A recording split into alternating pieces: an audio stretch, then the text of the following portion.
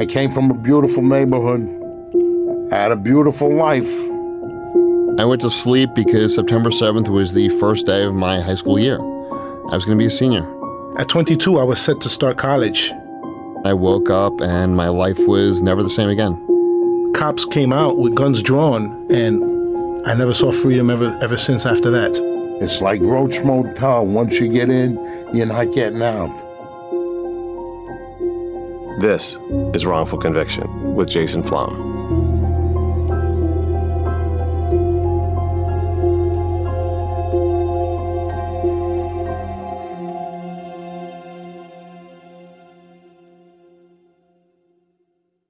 Something that makes me crazy is when people say, well, I had this career before, but it was a waste. And that's where the perspective shift comes, that it's not a waste, that everything you've done has built you to where you are now. This is She Pivots, the podcast where we explore the inspiring pivots women have made and dig deeper into the personal reasons behind them. Join me, Emily Tish Sussman, every Wednesday on She Pivots. Listen to She Pivots on the iHeartRadio app, Apple Podcasts, or wherever you get your podcasts. Bring a little optimism into your life with The Bright Side, a new kind of daily podcast from Hello Sunshine, hosted by me, Danielle Robay. And me, Simone Boyce. Every weekday, we're bringing you conversations about culture, the latest trends, inspiration, and so much more. I am so excited about this podcast, The Bright Side. You guys are giving people a chance to shine a light on their lives, shine a light on a little advice that they want to share. Listen to The Bright Side on America's #1 podcast network, iHeart. Open your free iHeart app and search The Bright Side.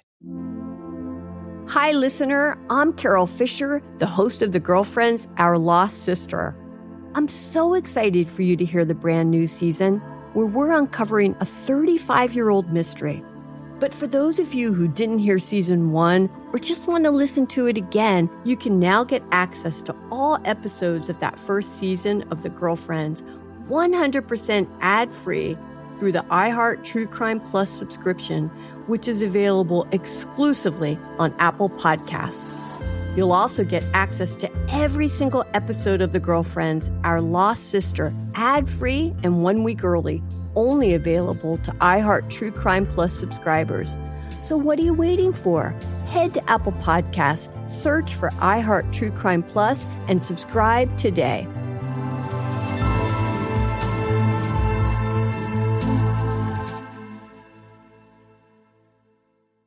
Summon your anticipation for an all-new season of Bridgerton, the official podcast. I'm your host, Gabby Collins. This season, we are bringing fans even deeper into the ton. I sit down with Nicola Coughlan, Luke Newton, Shonda Rhimes, and more. Watch season 3 of the Shondaland series on Netflix, May 16th. Then fall in love all over again by listening to Bridgerton, the official podcast on the iHeartRadio app, Apple Podcasts, or wherever you get your podcasts. New episodes drop starting May 2nd.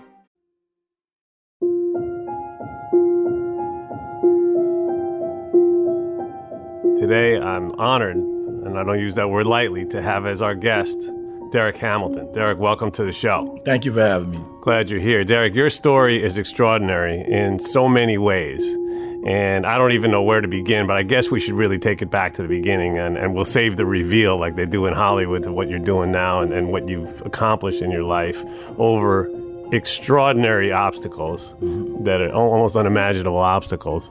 But let's go back to the beginning and talk about how this began. You're a New Yorker, right? Yes, Born absolutely. and bred like me. Brooklyn. From Brooklyn. Okay, Brooklyn in the house. That's right. All right. Bedford-Stuyvesant neighborhood where violence was the norm. You know, it was very tough housing project I grew up in, Lafayette Gardens, where it was kind of like one block with 80,000 people on it, you know, in a housing project. And if you got a basketball, you had to go outside and fight for your basketball.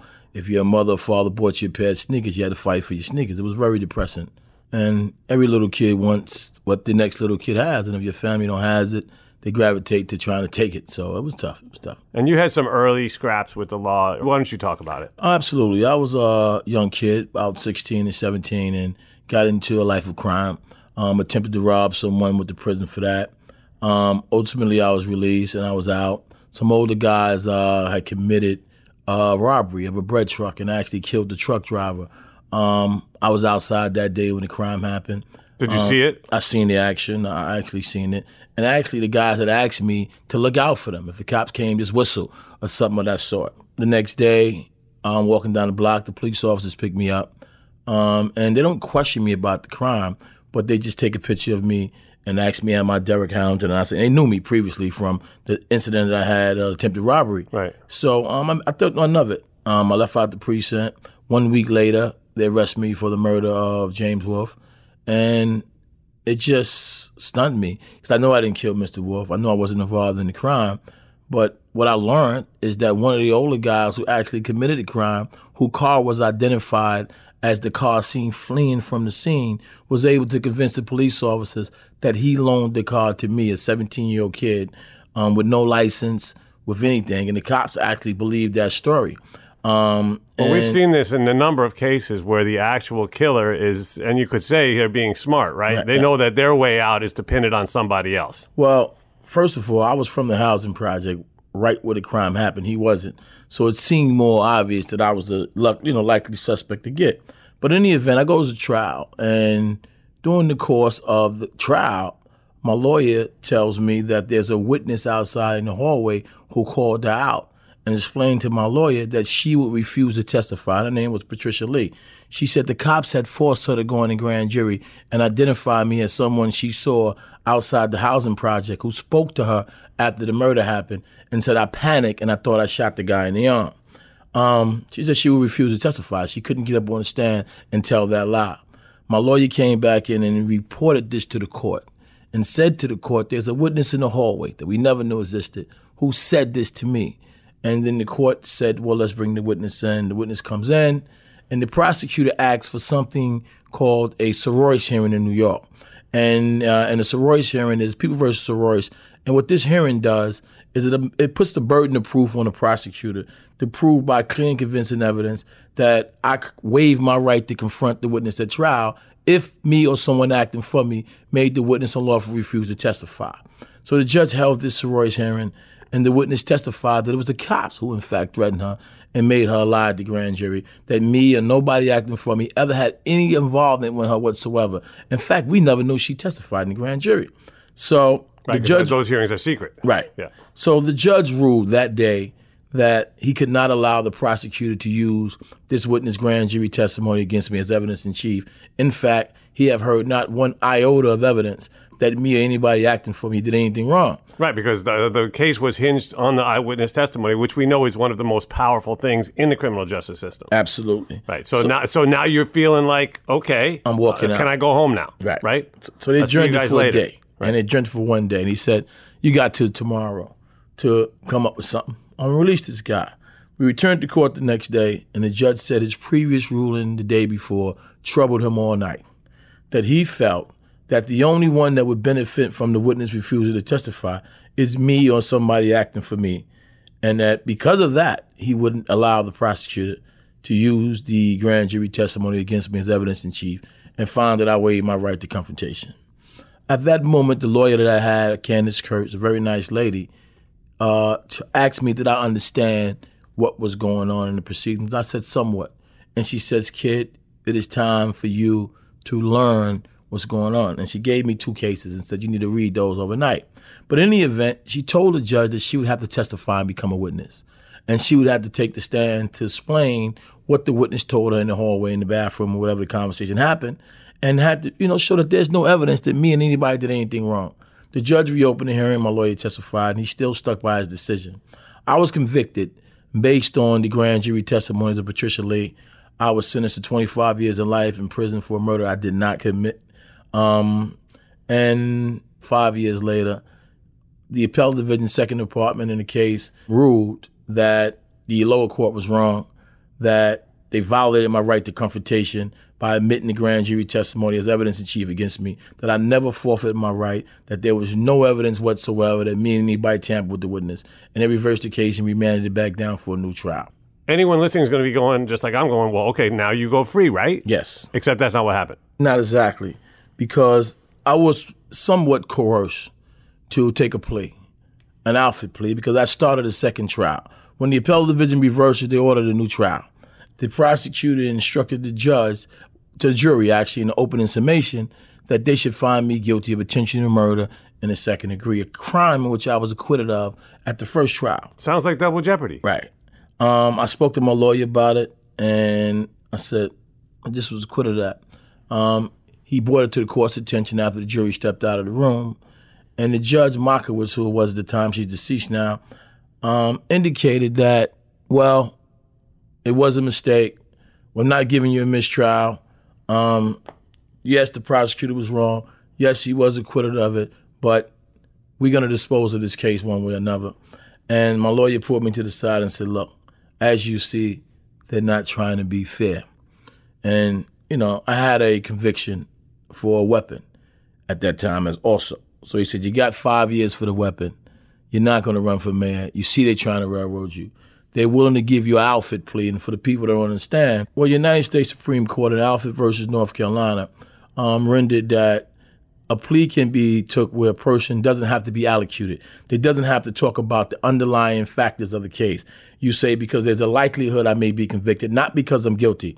I accept the conditions of this plea. Right, so you're not admitting guilt, but the government is not admitting innocence. Yes. Right, so yes. You're basically in like a sort of a gray area, yes. so to speak, right? Yes. But basically, you're allowed, you can go home, yes, which is what everybody wants. Yes. But you can never sue the government. You cannot sue the state. Right. You cannot. You have no recourse. No recourse at all. Right, because they never admitting that they were wrong. Right. Okay, so now you're out. Now I'm out. And what happened? So now you're 20. I'm at that point probably about 23. 23, back to Bed-Stuy. Yes, back to Bed-Stuy. Back to the streets. It's still crazy out there. Still, it's crazier than when I left. I mean, when I left in 83, the drug game wasn't as, crack cocaine never was in the community at that time. It hit my community in a very, very hard way. It was like being in a different community. I mean, you came home, there were mothers who were strung out on crack.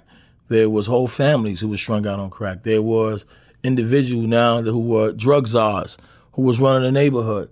It was just a different environment. So this is 80... This is 1989. 89, right. My father was killed in Bedford-Stuyvesant a year before. So I'm coming home with that. I mean, there was a lot of different Your things. father was killed? Yes, he was shot and killed in Bedford-Stuyvesant. Oh, I'm sorry. A year before that. So I'm coming home with, the idea of getting my life back together, getting my family back together. I was a mechanic helper at the B&M garage. Prior to going to prison and at a young age, I used to always work at a gas station on Franklin and Clifton in Brooklyn. And a nickname I had was Amico Jr. because I love cars so much and I worked with grease monkeys type of stuff. So when I came home, Benjamin Oliver, my previous employer, gave me a job. And I was working with him, changing oil, doing little things around the shop. So things are looking up a little bit. It was looking up. And my father had left me some money to invest. I got it from his insurance policy to invest in a beauty salon. So I opened that in New Haven, Connecticut. And I'm moving along with my life.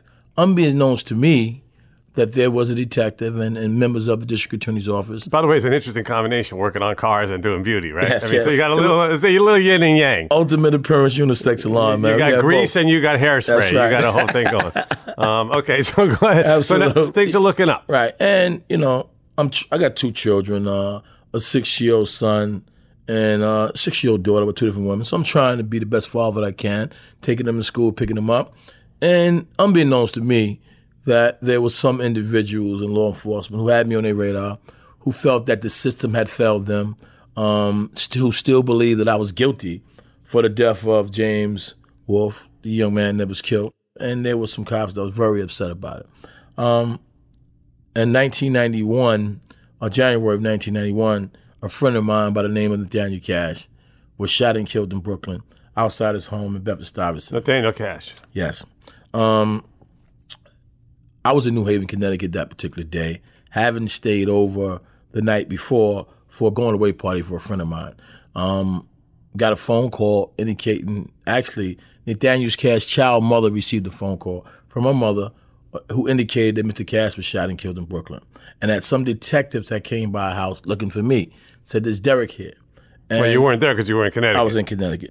And, I took it as just talk. When I first heard that the cops was looking for me for this murder, I didn't believe it. I said, all right, people just saying that.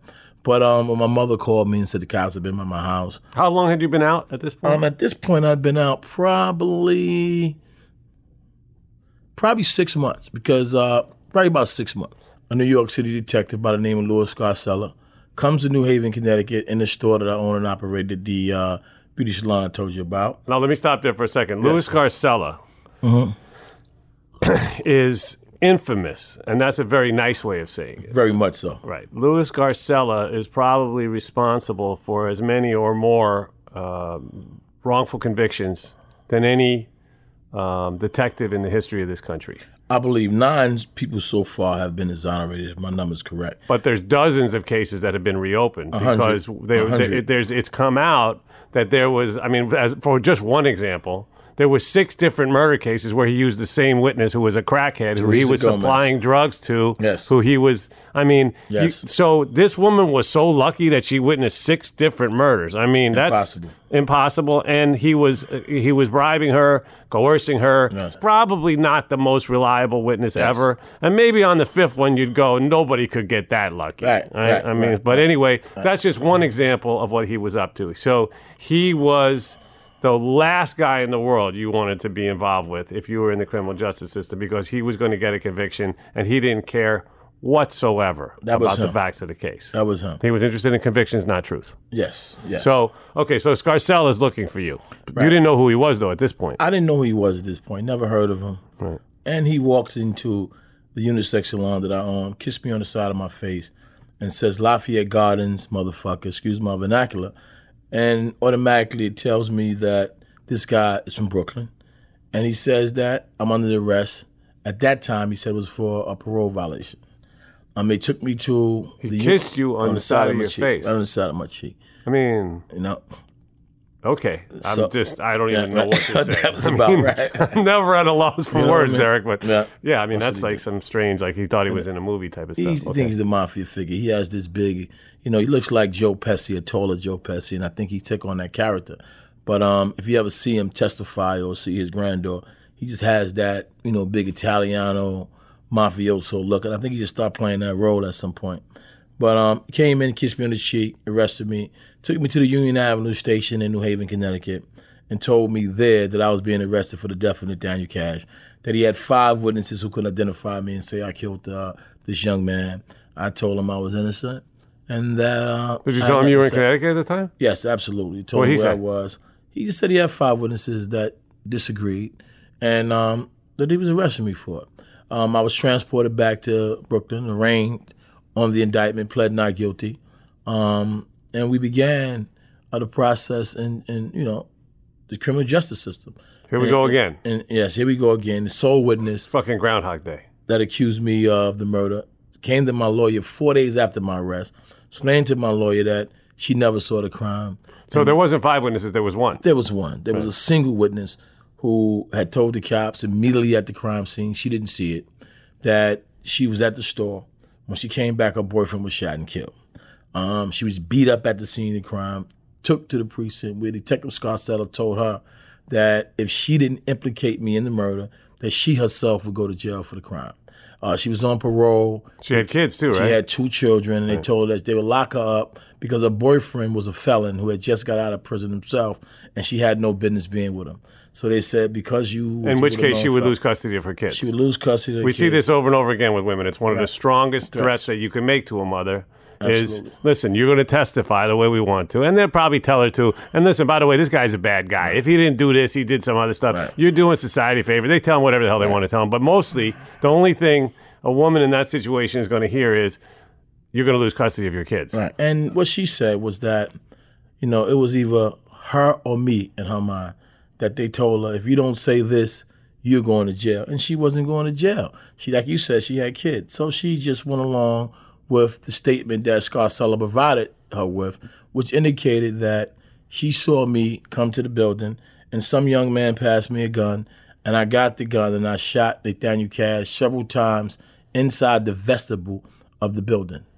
Right, which doesn't match very well with the original story that she gave, where she wasn't there when the crime was committed. Right. So that story changed. Yes. Right. Very conveniently. Nor does it match with the science or the ballistics evidence in the case. Right. The guy was shot with 2 different weapons, and he was shot outside the vestibule of the building in the street with the ultimate shot that killed him, which she never saw, which she was inaccurate in saying he was shot in the building by one gun. The fact that they learned this before the trial, the fact that they knew that her story was totally inaccurate with science, no one ever went to her and said, hey, you're lying.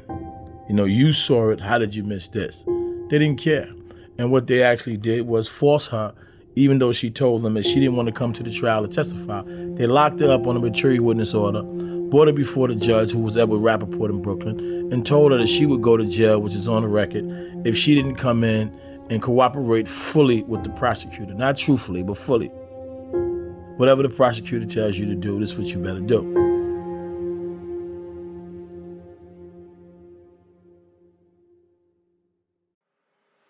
I'm Elliot Connie, and this is Family Therapy.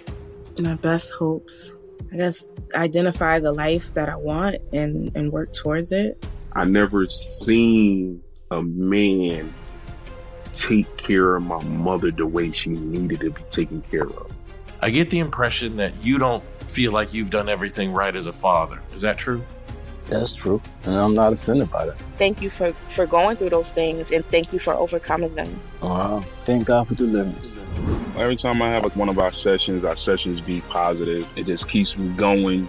I feel like my focus is redirected in a different aspect of my life now. So, how'd we do today? We did good. The Black Effect presents Family Therapy. Listen now on the Black Effect Podcast Network, iHeartRadio app, Apple Podcasts, or wherever you get your podcasts. I'm Tamika D. Mallory. And it's your boy, my son, the General. And we are your hosts of TMI. New year, new name, new energy, but same old us. Oh, yeah. And catch us every Wednesday on the Black Effect Network, breaking down social and civil rights issues, pop culture, and politics, in hopes of pushing our culture forward to make the world a better place for generations to come. But that's not all. We will also have special guests to add their thoughts on the topics, as well as break down different political issues with local activists in their community. If you like to be informed and to expand your thoughts, listen to TMI on the Black Effect Podcast Network, iHeartRadio app, Apple Podcasts, or wherever you get your podcasts. That's right. Something that makes me crazy is when people say, well, I had this career before, but it was a waste. And that's where the perspective shift comes, that it's not a waste, that everything you've done has built you to where you are now.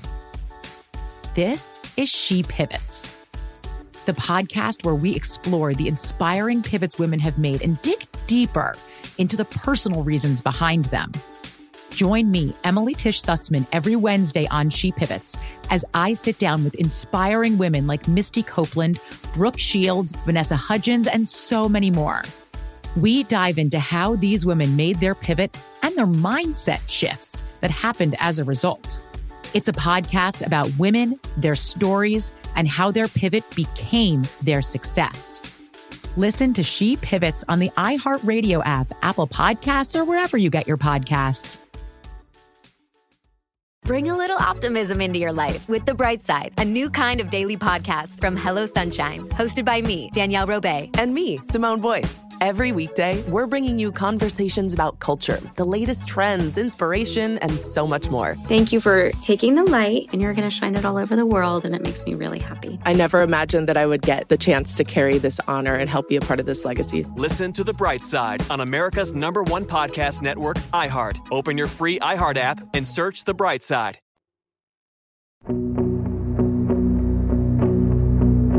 Derrick, one of the things I find so fascinating, one of the reasons I said I was honored to have you here is because Derrick became a very accomplished jailhouse lawyer. Absolutely. If that's, I don't know if that's the right way of saying it. It's the terminology. So in your second stay in prison, right, which was 21 years. So here it is. Derrick's 51 years old? Yes. Spent 27 years in prison. Yes.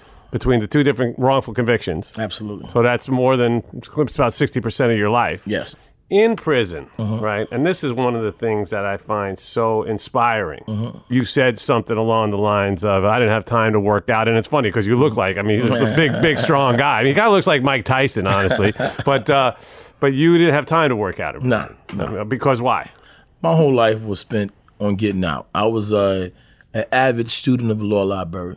I spent all my working hours there if I could.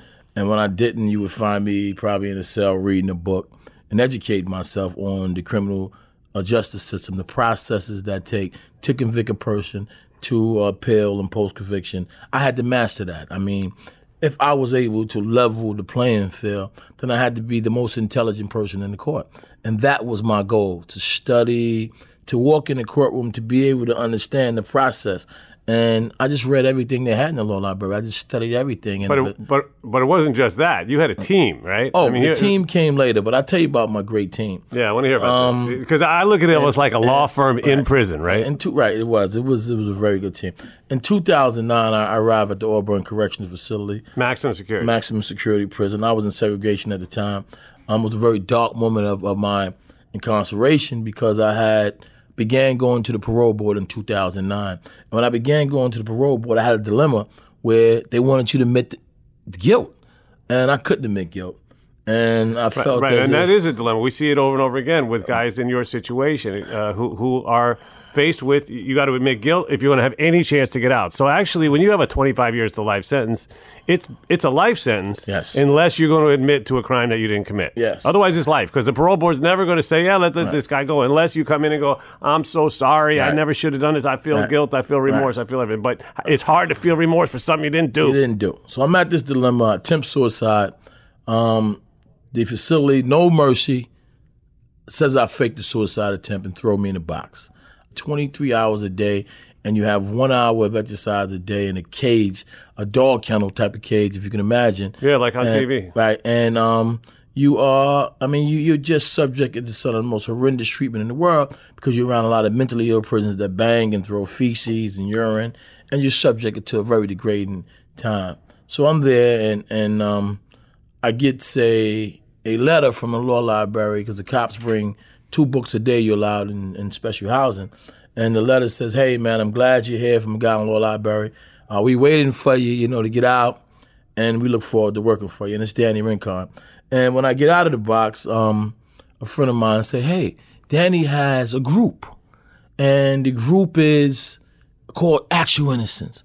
And these guys want you to come work the law library. They know you're smart. They know you know what you're doing. And they need you to come out here and lead the group. And at that time, a friend of Shabaka Shakur, who's another Scott Seller victim, who's out now as well, is working as a clerk. And I convinced Shabaka to come to the law library. And we joined, actually, the Actual Innocence team that Danny has. And we beef it up. We beef it up with knowledge. So this is like a law firm, like Rincon, Shabaka, and Hamilton. Right. And you got Richard Rosario came. We got him in there to come with us. He was a part of our AI team. And we got a nice team of guys who were serious about their innocence. Cal Harris, who ultimately just beat his wife's murder upstate. He was in prison for killing his wife that he didn't do. Had 3 trials, was just his honor. He was a part of a team. And we would get to the law library and we would study each other's cases, help each other out, and help people in the population out. But what we would do was be the biggest critic on each other's case. And if we thought that there was a question as to a witness credibility, we would bring it up. If we thought there was any flaw, and what I brought to the team is I said, look, here's the problem I'm having, is that PR. We need to get public relations, public media involved in letting society know that we exist. And, they thought I was crazy at the time. I said, I'm going to get my family to go do a rally outside of the Brooklyn Supreme Court. And I had a motion at the time. And I sent my family down to do a rally. And it wound up on the front page, well, a big page, wherever it was, in the Daily News. And it says, inmates will go free if the court hears witnesses. And having that article ran in the Daily News for the AI team was a whole different level of organizing. Now, here are guys who were downtrodden and who had been beat up by the criminal justice system, motion deny after deny, and they knew they was innocent. There was no doubt that we was innocent. There was overwhelming evidence in each of our cases to prove that. But we were being treated as if we didn't exist, that we didn't count, that the law didn't apply to us because society thought we were bad people, that we wasn't human beings who deserved to be treated fair. And when that article came out, it showed the team how much power we have if we can organize our families or in society to make noise, and we did that. So now you're organizing inside and outside the walls, right? So what we decided strategize-wise to contact Lonnie Sorry, who was a PR guy that worked on the Marty Tankliff case. And I reached out to Lonnie, and I sent him $500, and I said, Lonnie, look, that's all I got, man. I'm guys, my commissary money. Hey, I don't need to eat, but we need you. And my wife called Lonnie and said, Lonnie, well, Derrick says you're organizing a rally outside of City Hall. And he says, I didn't tell Derrick I was organizing a rally outside City Hall. And then I said, have everybody's family call him. So Lonnie was getting phone calls from all our families and friends. And he told my wife, what a Derrick doing to me? He got people calling me saying I'm giving a rally, but he was convinced to give the rally. And it was our first one. We was all in prison. Lonnie went out there with our family, about 50 people, and we was able to see the pictures and see the news and the way he made of it. And he empowered us, let us know that, people did care about the wrongly convicted because we was on the steps of City Hall and had a nice turnout. So that began us really having a sense of power, knowing what we can do with just, our families and educating people on what's happening to us. So, during that process, I began to write lawyers, asking for help. Lonnie was helping me. He was very much an advocate of mine at this time, helping me. And Jonathan Edelstein from Edelstein and Grossman wrote me back and said that he was sickened about what had happened to me. Being a lawyer for 17 years, I think he said that he was really troubled how the courts were throwing my evidence of innocence in the garbage. And he said, I think you should go to the media with this. And I sent him a check for $1,500 and said, this is all I got left. Would you be my lawyer? He said, I'm sending you your check back because I can't take your money. Your motion is immaculate. But what I will do is write a friends to the court brief and ask the court to grant you a hearing on your evidence of innocence. He said your motion is immaculate. Yes. You must have felt pretty good about that. I did. And what kind of education did you have before this? GED. Your GED, okay. Blackstone School of Law. Even the college courses they had, I just couldn't see myself spending all my working hours in college when I had to actually learn law. And they wasn't teaching law courses there, so I had no interest in going to college. I had to be in the law library. But, and at that point, when Mr. Edelstein wrote me back, I felt great. And the judge denied my motion. He found that there was a law of court in his jurisdiction that he couldn't overturn the previous judges who denied previous 440s and 330s.30. So he was kind of in the bind that he would not reverse the conviction. At that point, Jonathan Edelstein became my attorney. He said that he would file a leave to the appellate division on my behalf, free of charge. And he also decided to write a letter to the parole board on my behalf. And he wrote a very touching letter to the parole board and basically told the parole board that society has no interest in keeping an innocent man in prison. So he said, this man is not a risk to society because he's innocent. And he outlined all the evidence that we had to prove that I was innocent. And he basically invited them to take a look. The parole board released me based on the letter, amongst other things, and wished me good luck in proving my innocence. This is, what year are we in now? 2011, December.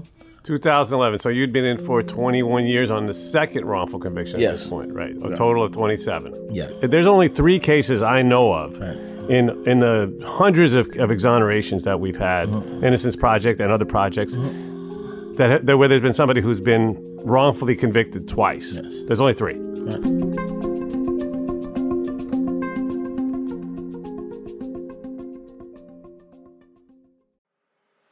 I'm Elliot Connie, and this is Family Therapy.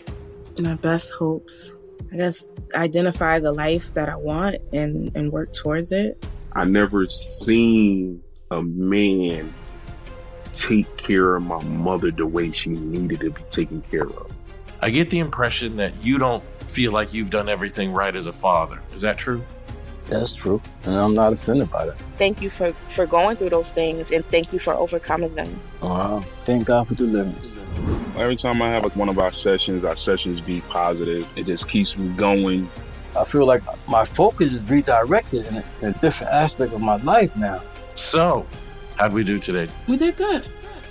The Black Effect presents Family Therapy. Listen now on the Black Effect Podcast Network, iHeartRadio app, Apple Podcasts, or wherever you get your podcasts. I'm Tamika Tamika D. Mallory. And it's your boy, my son, the General. And we are your hosts of TMI. New year, new name, new energy, but same old us. Oh, yeah. And catch us every Wednesday on the Black Effect Network, breaking down social and civil rights issues, pop culture, and politics in hopes of pushing our culture forward to make the world a better place for generations to come. But that's not all. We will also have special guests to add their thoughts on the topics, as well as break down different political issues with local activists in their community. If you like to be informed and to expand your thoughts, listen to TMI on the Black Effect Podcast Network, iHeartRadio app, Apple Podcasts, or wherever you get your podcasts. That's right. Something that makes me crazy is when people say, well, I had this career before, but it was a waste. And that's where the perspective shift comes, that it's not a waste, that everything you've done has built you to where you are now. This is She Pivots, the podcast where we explore the inspiring pivots women have made and dig deeper into the personal reasons behind them. Join me, Emily Tish Sussman, every Wednesday on She Pivots as I sit down with inspiring women like Misty Copeland, Brooke Shields, Vanessa Hudgens, and so many more. We dive into how these women made their pivot and their mindset shifts that happened as a result. It's a podcast about women, their stories, and how their pivot became their success. Listen to She Pivots on the iHeartRadio app, Apple Podcasts, or wherever you get your podcasts.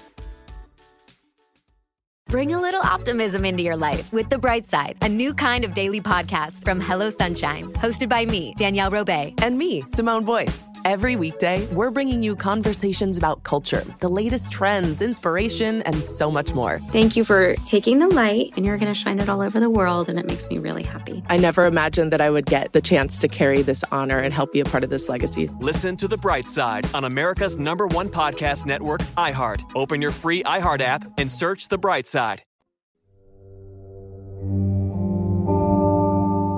So I'm home and I'm busting my butt to find a job. I contact Scott Brett Snyder, my previous lawyer, said I'm home. You know, I got a paralegal degree, and I think post-conviction is the place to go. There's a lot of guys left in it as innocent. We should work on these cases. And we started working.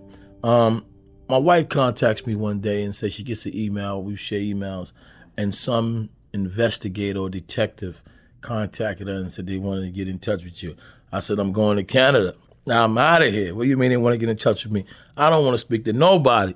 What do you want to talk to me about? Now me, I'm thinking that detective. They're coming after you again for a third what time. Happened now? Right. So I'm scared. And I call a guy and he says, no, I work for a lawyer by the name of Pierre Sussman.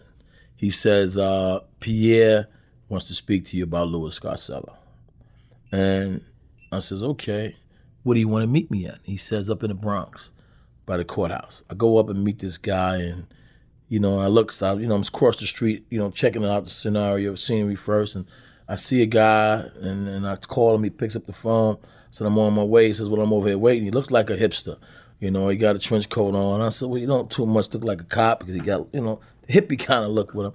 I said, maybe I can trust this guy. So I go over and introduce myself, and he tells me that he has a prisoner, an inmate, who will be released in 2 weeks. And that the DA's office in Kings County agreed that Louis Scarcella framed this guy. And for me, it's like, wow. Like somebody was finally able to establish that this cop has been doing the things we've been arguing for a long time. When I say we, I'm thinking about Shabaka, Alvin Jeanette, Robert Hill, Darrell Austin, all these guys, Nelson Cruz, these guys who I know that he framed, personally know that he framed. And I'm saying, wow, we have an opportunity. So in the course of this, he asked me about my case, and I said I have a lawyer. But I introduced him to Jeanette Hill and Austin, who he has gotten exonerated. As of now, they've been exonerated. Amazing. That's amazing. And I tell him about those guys and Teresa Gomez, how Scarcella used her in 6 different homicides. And he was surprised to even hear that because he didn't know about that at the time. And he says, okay, well, I can't tell you the name of my client that's going to be released. But in 2 weeks, they're going to release. And please, contact me again. In 2 weeks, David Ranter was released. The first guy who was ever able to establish that Scarcella had told the witness to pick out the guy with the hook nose, which was how he identified Ranter. And it established what we've been saying, that this is the tactics and the strategy that this cop used to convict innocent people. So after having learned this and David Ranter's release, I run into a reporter by the name of Francis Robles from the New York Times. And Robles is investigating Julio Acevedo case, and she calling us to learn more about Acevedo. Acevedo was a guy that was accused of killing the real 50 Cent originally, who 50 Cent got his name from. And I got Acevedo out of prison on a 440 motion, got his judgment vacated and released because he was kidnapped by drug dealers, made to kill the 50 Cent. It was under duress.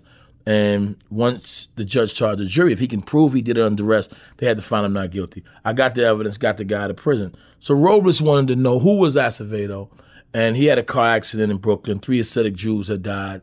His face was all over the news recently at that time. And I got him to surrender himself, come in and deal with the case. Don't run because it wasn't in his best interest. And she asked, why would he be afraid of the cops? Why would this guy be so afraid of the cops? And I said, look, here's a guy that was arrested previously. He told the cops the truth. How he was kidnapped, pistol whipped, and made to commit a murder. They didn't believe him. He spent 10 years in prison. Had I not got him out, he probably would have still been there. I said, here's a guy that's afraid. And me, I'm a guy, big guy, but I'm afraid of the cops. Cops framed me twice. You would be afraid of the cops if they frame you once. Absolutely. And I said, look, I was just informed by a lawyer that in 2 weeks, the cop that framed me and others is for the first time going to be revealed as being that type of cop. I said, if it happens, get in touch with me. I'll give you the evidence to establish that there's others. And we made a deal. And in 2 weeks, Ranter was released. I got a call from Francis Robles and says, hey, do you got that evidence or you was just talking, basically? And I introduced her to Jeanette, and she did a very good investigation.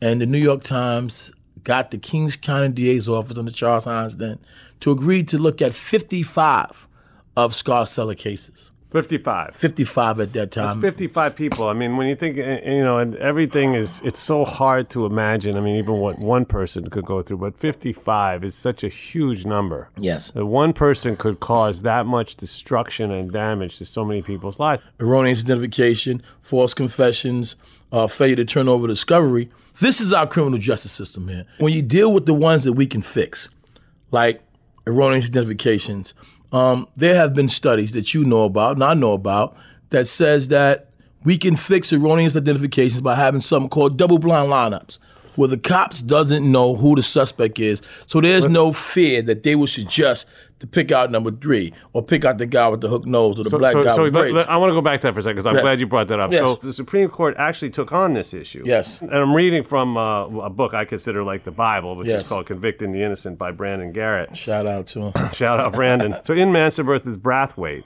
a case involving a prison custodian named Manson, not the famous serial killer. The U.S. Supreme Court noted the dangers of suggestive identification procedures. The court had long recognized, quote, the vagaries of eyewitness identification, where the annals, quote, the annals of criminal law are rife with instances of mistaken identification. And in that decision, the court affirmed that the Due Process Clause of the Constitution, which everybody's familiar with, embraces the right to be free from unduly suggestive eyewitness identification procedures. Okay. Right. Now we're on the right track. Thank you, Supremes. That's right? That's okay. Such as showing the eyewitness a single photograph of the suspect or telling the eyewitness whom to identify in a lineup. Yes. Which we know has happened over and over again, including in some ways in your case. Yes. However, and this is where it all falls apart. However, the court in Manson, in the same ruling, added a caveat that undercut the power of that holding. Because they found that even if the police engage in suggestive procedures so potentially suggestive that they violate due process, the identification may still be admitted at trial if it is otherwise, quote, reliable. Yes. I mean, that is just... okay, so they said you can't do this, but it's okay if you do. Yes. Basically, that's what they said, right? Yes, basically. Because who determines reliability, number one? And they didn't set forth a test to determine the reliability. Right, so what they basically, says, yeah, go ahead. if there's an independent source. So now what they do is they instruct the witness, hey, hey, you seen a guy before, right? Ever seen him before? Yeah, I've seen him once or twice in the supermarket with his mother. And they make that the independent source. However, if the person could have identified you, then when the cops first asked him who committed the crime, he should have said, hey, a guy that I saw in the supermarket with his mother, was the guy that committed this crime. That's the problem. A lot of times when they say something suggestive, they allow them to use a reason that they believe is reliable that no reasonable person would find to be reliable. Which they can invent, and we all know. So basically, that's a ruling that has to be amended. Yes. Because it's such a terrible missed opportunity where the Supreme Court recognized this problem that has been responsible for so many wrongful convictions, including yours. Yes. But then they undercut their own decision and made it basically toothless and meaningless. Yes. And so then we wind up in the situation that we're in. I think that the audience should work on, with us, putting prosecutors in office to understand the dangers of wrongful conviction. In Brooklyn, we had a prosecutor run on that platform. We need Ken Thompson. Shout out to Ken Thompson. You know what I mean? Shout out to him. One of the best there ever was. Right. 20-something wrongful convictions and overturned. Overturned in 2 years. We need prosecutors who are willing to understand that a part of their job, a part of their role, is quasi-judicial. Candor to the courts, fairness to the accused. And if we get that, then we can change the system all around the country. We just need prosecutors who just don't believe in locking them up, throwing the key away, but in justice. Don't forget to give us a fantastic review wherever you get your podcasts. It really helps. And I'm a proud donor to the Innocence Project, and I really hope you'll join me in supporting this very important cause and helping to prevent future wrongful convictions. Go to innocenceproject.org to learn how to donate and get involved. I'd like to thank our production team, Connor Hall and Kevin Wardis. The music in the show is by 3-time Oscar-nominated composer Jay Ralph. Be sure to follow us on Instagram at Wrongful Conviction and on Facebook at Wrongful Conviction Podcast. Wrongful Conviction with Jason Flom is a production of Lava for Good Podcast in association with Signal Company Number 1. Something that makes me crazy is when people say, well, I had this career before, but it was a waste. And that's where the perspective shift comes, that it's not a waste, that everything you've done has built you to where you are now. This is She Pivots, the podcast where we explore the inspiring pivots women have made and dig deeper into the personal reasons behind them. Join me, Emily Tish Sussman, every Wednesday on She Pivots. Listen to She Pivots on the iHeartRadio app, Apple Podcasts, or wherever you get your podcasts. Bring a little optimism into your life with The Bright Side, a new kind of daily podcast from Hello Sunshine, hosted by me, Danielle Robay. And me, Simone Boyce. Every weekday, we're bringing you conversations about culture, the latest trends, inspiration, and so much more. I am so excited about this podcast, The Bright Side. You guys are giving people a chance to shine a light on their lives, shine a light on a little advice that they want to share. Listen to The Bright Side on America's #1 podcast network, iHeart. Open your free iHeart app and search The Bright Side. Hi, listener. I'm Carol Fisher, the host of The Girlfriends, Our Lost Sister. I'm so excited for you to hear the brand new season where we're uncovering a 35-year-old mystery.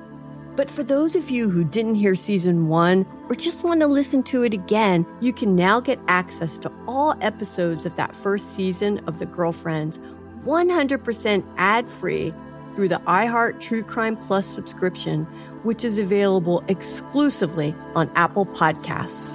You'll also get access to every single episode of The Girlfriends, Our Lost Sister, ad-free and 1 week early, only available to iHeart True Crime Plus subscribers. So what are you waiting for? Head to Apple Podcasts, search for iHeart True Crime Plus, and subscribe today.